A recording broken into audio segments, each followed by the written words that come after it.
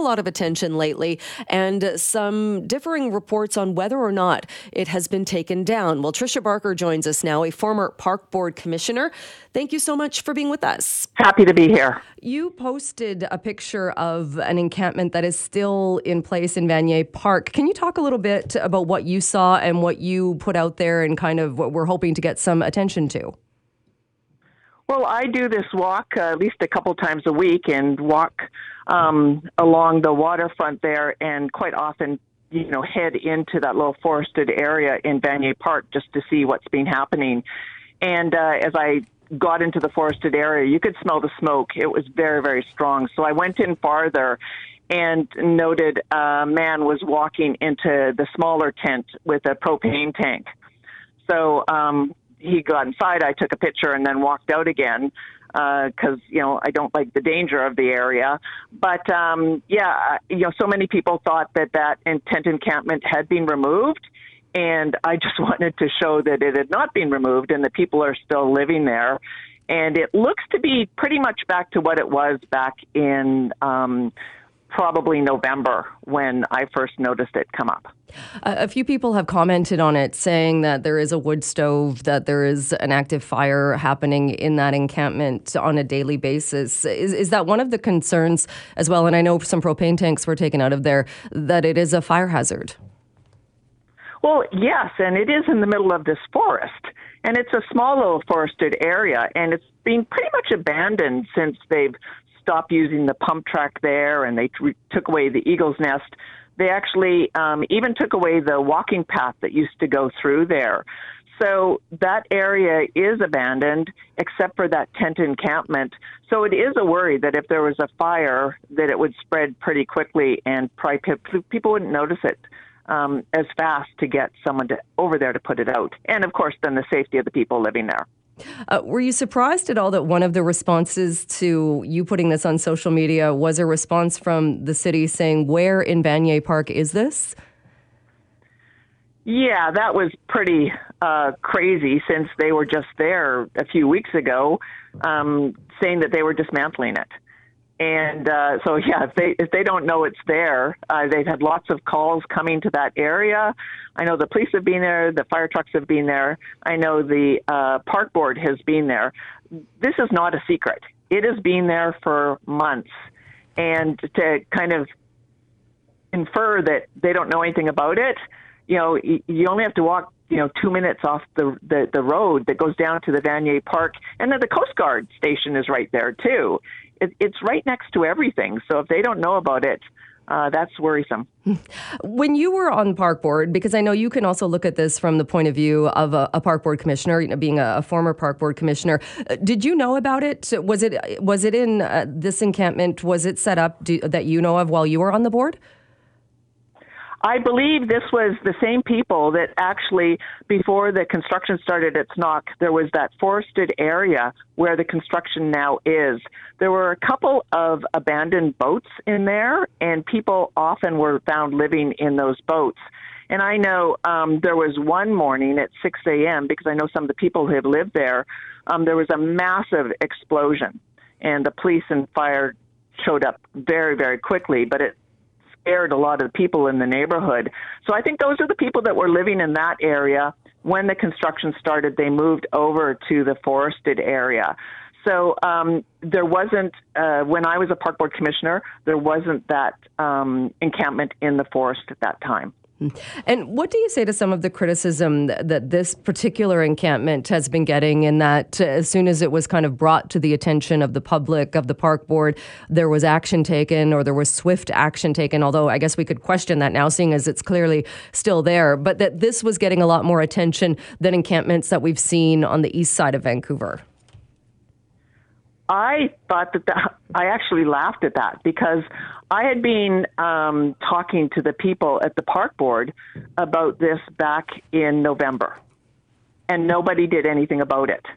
So to say once, when months later they came in to clean it out and get the propane tanks out of there, it was months after they were first told about it. So it wasn't quick. And also it's still there. So that argument about something on the west side gets removed. No, we've known about that for months, and it is still sitting there.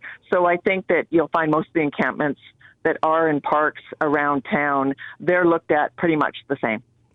Do you think that it will change it, the fact that the Synack development, and you mentioned this, it is right next door to that, and there is a lot going on with the building of that development. Do you think that could be part of what's used to kind of push this encampment or to move this encampment out of that area? I actually don't see that they're going to move it out of that area. That whole, and it's not a big forested area, has been completely abandoned. And I'm actually being quite surprised about it because that pump track for the kids was only built back in 2019. And there was a lot of push to get that built there. But now the whole place is being abandoned. So it's, that's on the other side of the fence from the construction. So I don't see that anyone's going to do anything because no one's been going into that forest since the construction started and the pump track has been abandoned. So I actually think that the people living there probably know that they're going to be free to live there for a long time.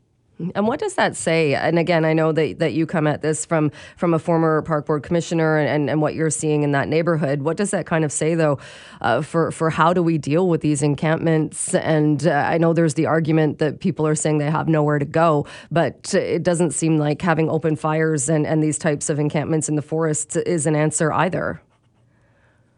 No, it's homelessness, and dangerous homelessness is never an answer. And we've always talked about the fact that we were not going to be allowing this to happen in parks.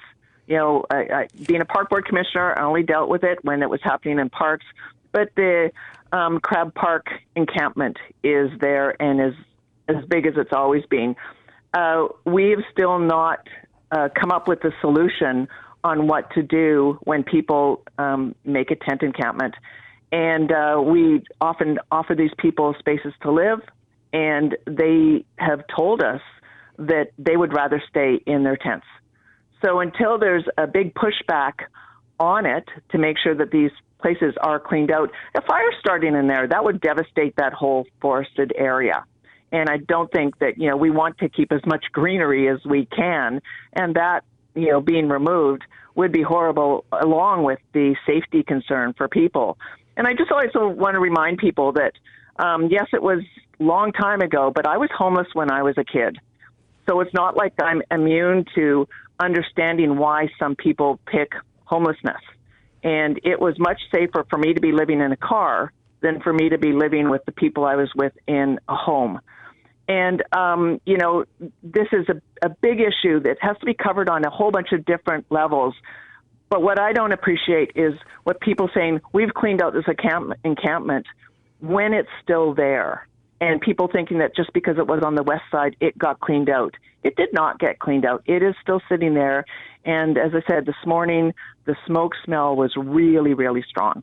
Yeah, no, and it's an excellent point. You're right. It's certainly, it's not gone. It is still there, and it is still a potential hazard in that forest. And Tricia, I'm glad you brought that up as well, because I think you're right. People do tend to forget that you also have that perspective. So if you go back to your time when you were homeless, what is the best thing that could be done for people that are living in these encampments right now? I think that we have to find out, for the people that are homeless and need a safe place to stay, we have to find out, for one reason, why they got there and solve that problem. Because sometimes I know with women, it's because they're running from an abusive relationship, or they have other issues that we don't even cover when we're talking about some of those homeless issues. We have to solve those problems, and it's not just moving people out. And I think that we also have to understand that there are a lot of people that are in these homeless encampments that's where they run their businesses, are the chop shops. That's where they do their work. And that's why it's much more efficient for them to be in their tents doing that there. So everyone is an individual. They're there for different reasons. We have to really understand that there are different reasons and deal with each person with their own story. But homeless camps are just not the answer. And the stuff that goes on in there is not the answer for anyone.